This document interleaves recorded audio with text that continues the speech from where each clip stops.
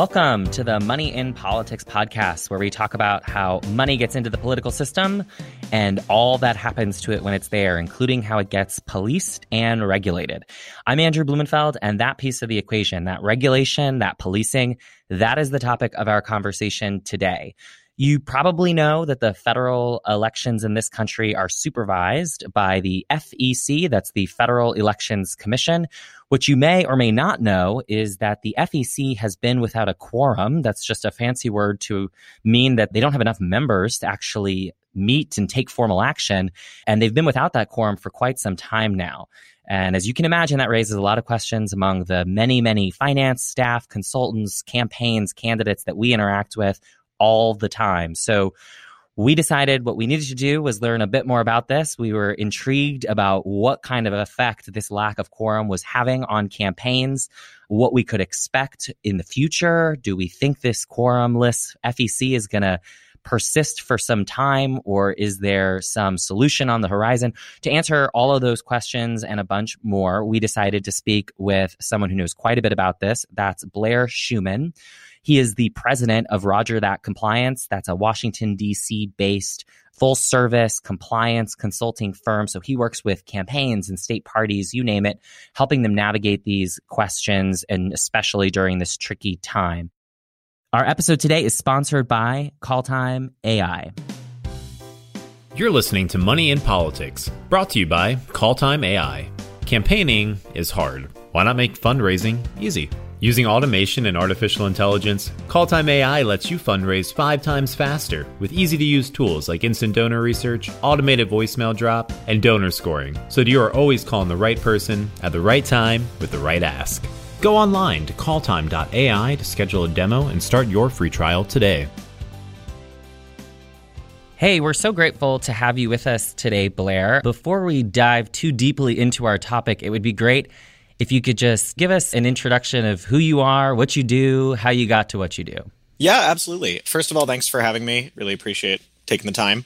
As you may have mentioned, my name is Blair Schuman. I run a campaign compliance consulting company called Roger That Compliance. I've been doing this business for about 5 years or so, and it's something that I just kind of stumbled into. I was working in the Senate for a little bit, left to go work on a presidential campaign, and was just applying for every job that I could, and found a job that did not require a cover letter, and it was a compliance position, and I managed to somehow get it. And I worked at another firm for a couple years, left that to go get out of the business for a little bit, and a couple of my clients, 6 months or so after I left, reached out to me and said, hey, we're having some issues. We'd like to see if you'd like to come and help us out with our compliance again. I started doing that for a few state parties and continued growing my business from there, and been fully independent for a year and a half or so. It's been really good. We've experienced a lot of growth. It's been a lot of fun to see how the industry has changed over the last couple of years. It's been interesting. Campaign finance law has been kind of a hot topic for the first time maybe ever. So it's been exciting. So that brings us right to the topic we're investigating for this conversation, which is we've got an FEC here that, at least as we're discussing this and for kind of a long time now, does not have a quorum. That's something that doesn't get a ton of attention, but does seem to get mentioned from time to time in articles pertaining to campaigns, presidential, otherwise.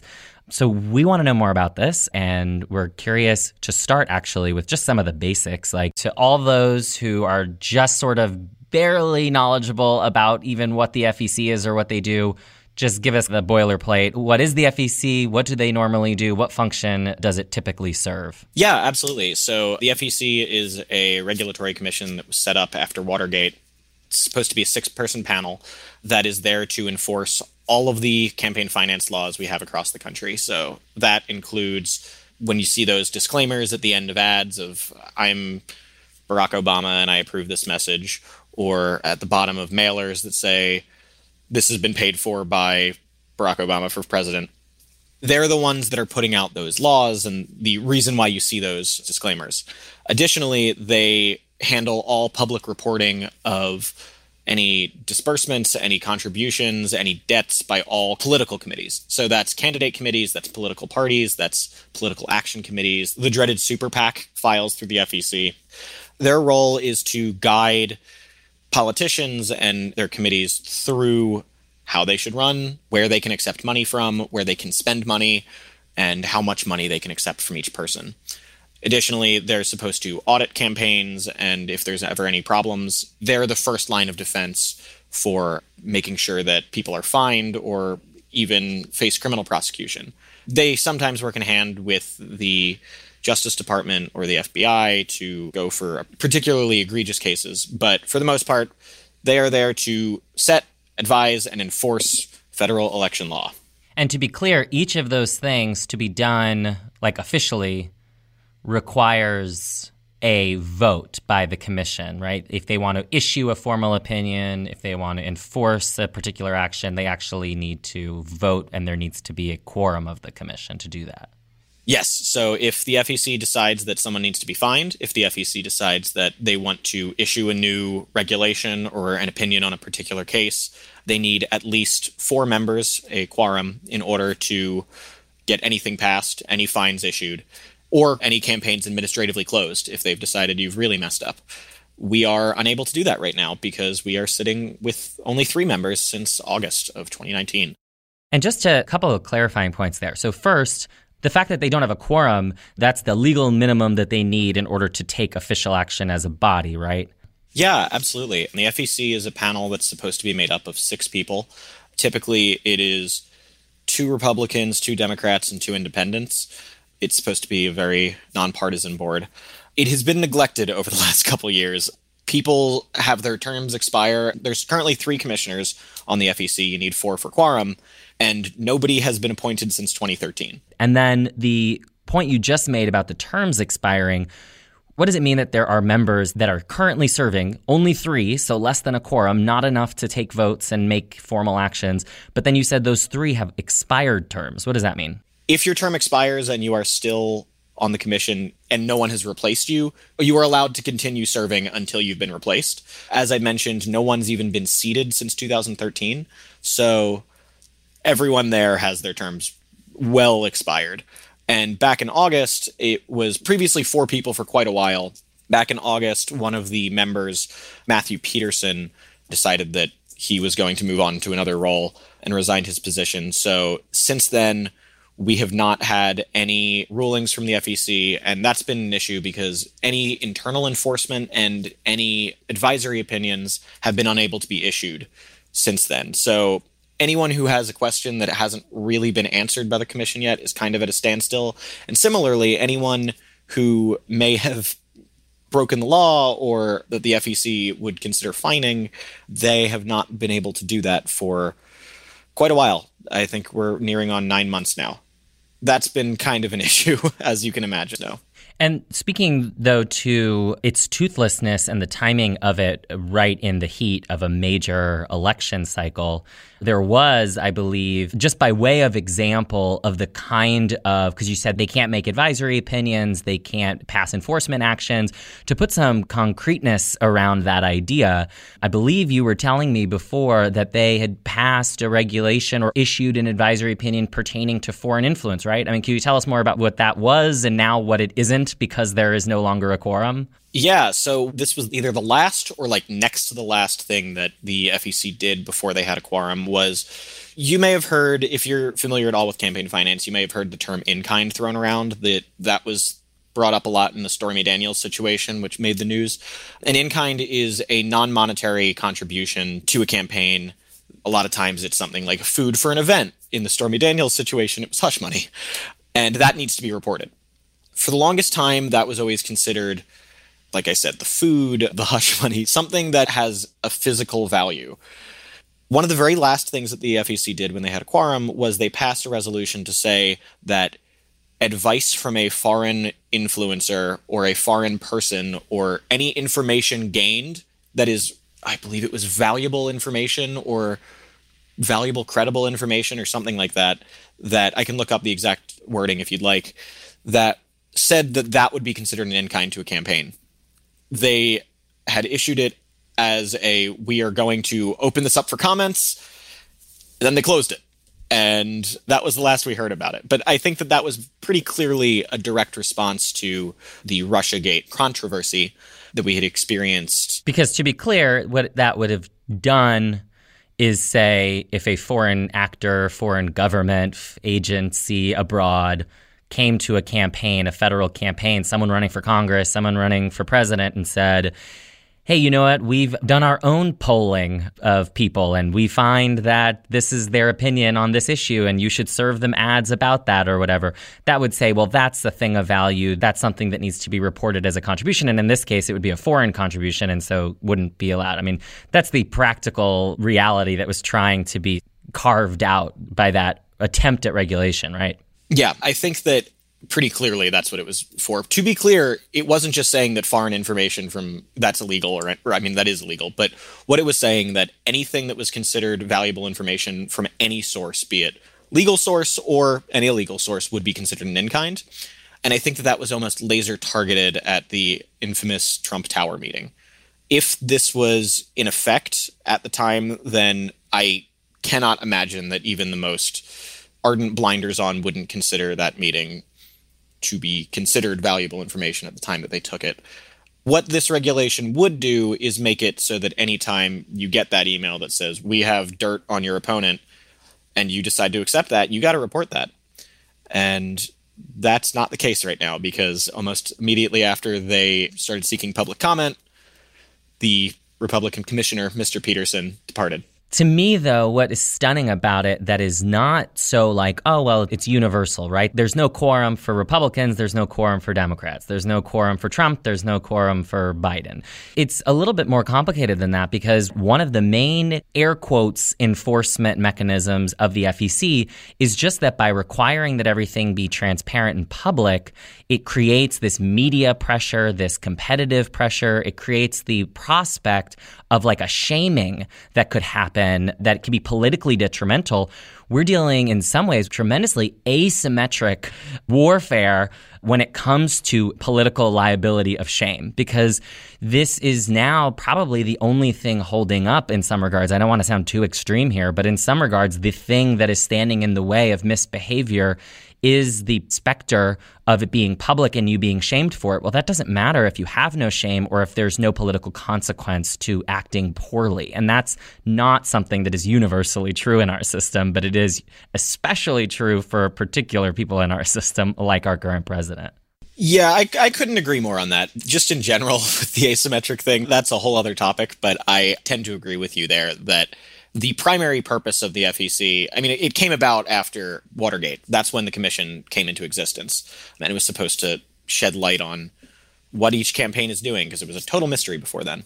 Campaign finance reform was for such a long time a very bipartisan thing. The most famous campaign finance act that I could think of is McCain-Feingold. And those two people are very ideologically opposed to each other, but they really helped to crack down on where funds are coming from. And we've seen that bipartisanship erode over the last couple of years. And I do think that one particular side, not everyone on the side, but a lot of people on one particular side don't care about that shaming, like you said. And that does concern me.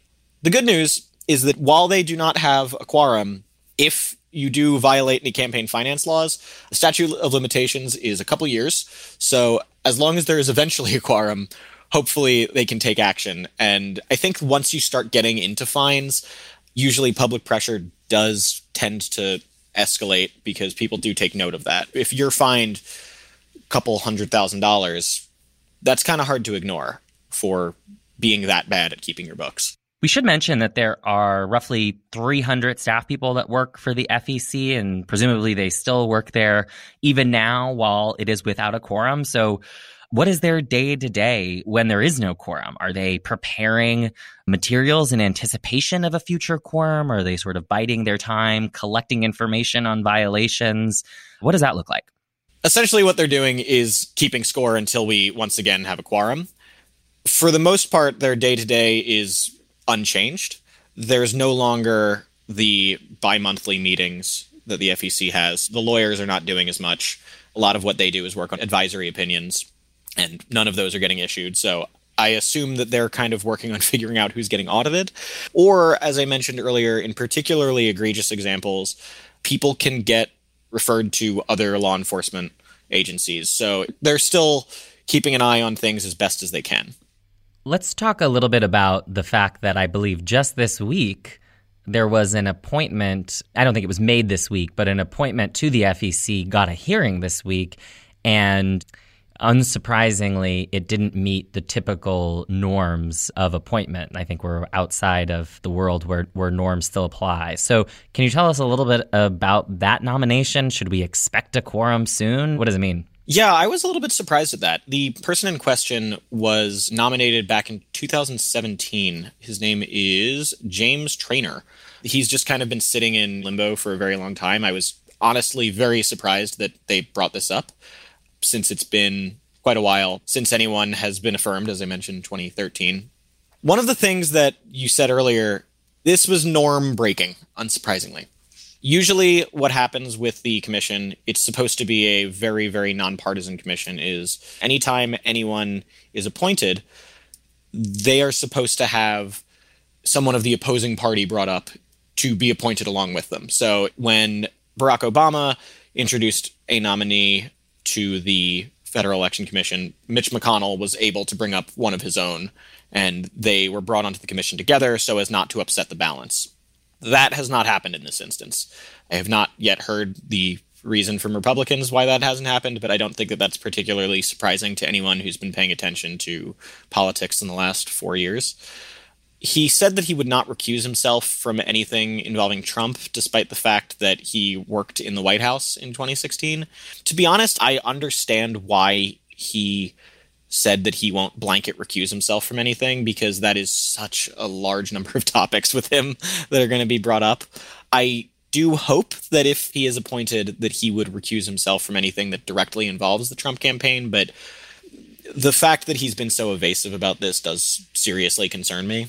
But at the same time, I get where he's coming from there. Is it realistic to expect that he'll get any further than the hearing stage, since there wasn't a Democratic nominee kind of appointed in tandem like there normally is? Well, Republicans control the Senate. If they want to just push him through, they can. That wouldn't shock me, just based on everything else. I don't think that this is the sort of thing that you're going to get a Susan Collins or a Lisa Murkowski to take a stand on. Yeah, there is some irony in that this does seem to be an era where attentiveness to donations is quite high from the public. From a political standpoint, it's, oh, I swear I won't take any money from the oil industry, or I swear I don't take any money from billionaires, or I won't go to a wine cave to ask people for money. Like, money is a topic in a campaign in a way that I think is actually, for those of us who have spent a lot of time in politics in recent years, that seems like the norm. But if you actually take a slightly wider lens, I don't think that's always been so typical. And it's kind of ironic, I never thought of it like that, where that attentiveness is married at this moment with a totally unsupervised actual election process. Yeah, absolutely. That has become such a, especially in, I'd say since 2014 maybe, is when that really started to take off. I think that the no PAC pledges have been really influential in that. But a lot of people, they do care about where that funding comes from. And I think that the moment that we're in here is one that would be very good to have a fully functioning FEC. So I would not just like to see quorum restored. I would genuinely like to see all 6 members, even just a clean slate. I don't know how great of an idea that is to have no institutional knowledge, but to at least have 6 members filled would be very good for the functioning of our democracy. It's really remarkable to me that this actually hasn't gotten more attention. It is kind of the perfect storm when you think about it. We've got an election underway, a major election underway for obviously the presidency, the entire House, a big chunk of the Senate. And yet that election to date is happening completely unsupervised and is happening in the most norm-breaking era of modern American politics. And the consequence of that has got to be significant, and yet you really don't hear a ton about it. So I'm glad that we're able to cover it today.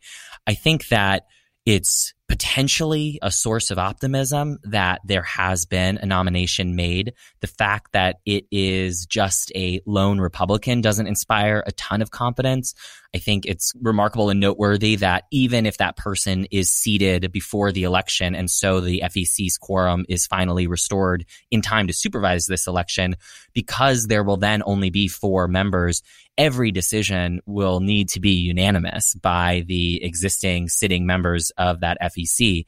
And as we've noted, it means that that nomination will have come without the partnered Democratic nomination that has been the norm. So mixed signals there, not to mention we, of course, never know. Just because we got a hearing doesn't necessarily mean that that nomination vote will take place and that that person will be successfully appointed and seated in the FEC.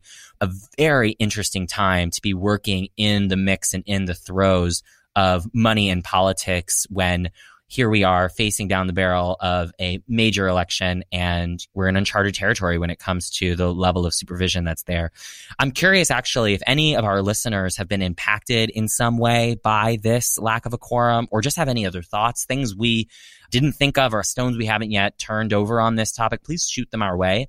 You can reach us at hello@calltime.ai. So please let us know if you have any thoughts. And thank you, Blair, so much for being here. Your insight is tremendous. And as I've mentioned, I think this is a topic that is ripe for additional insight and conversation. So I'm really grateful for you shedding some light on it for us. I imagine those listening share my gratitude for that. So thanks so much.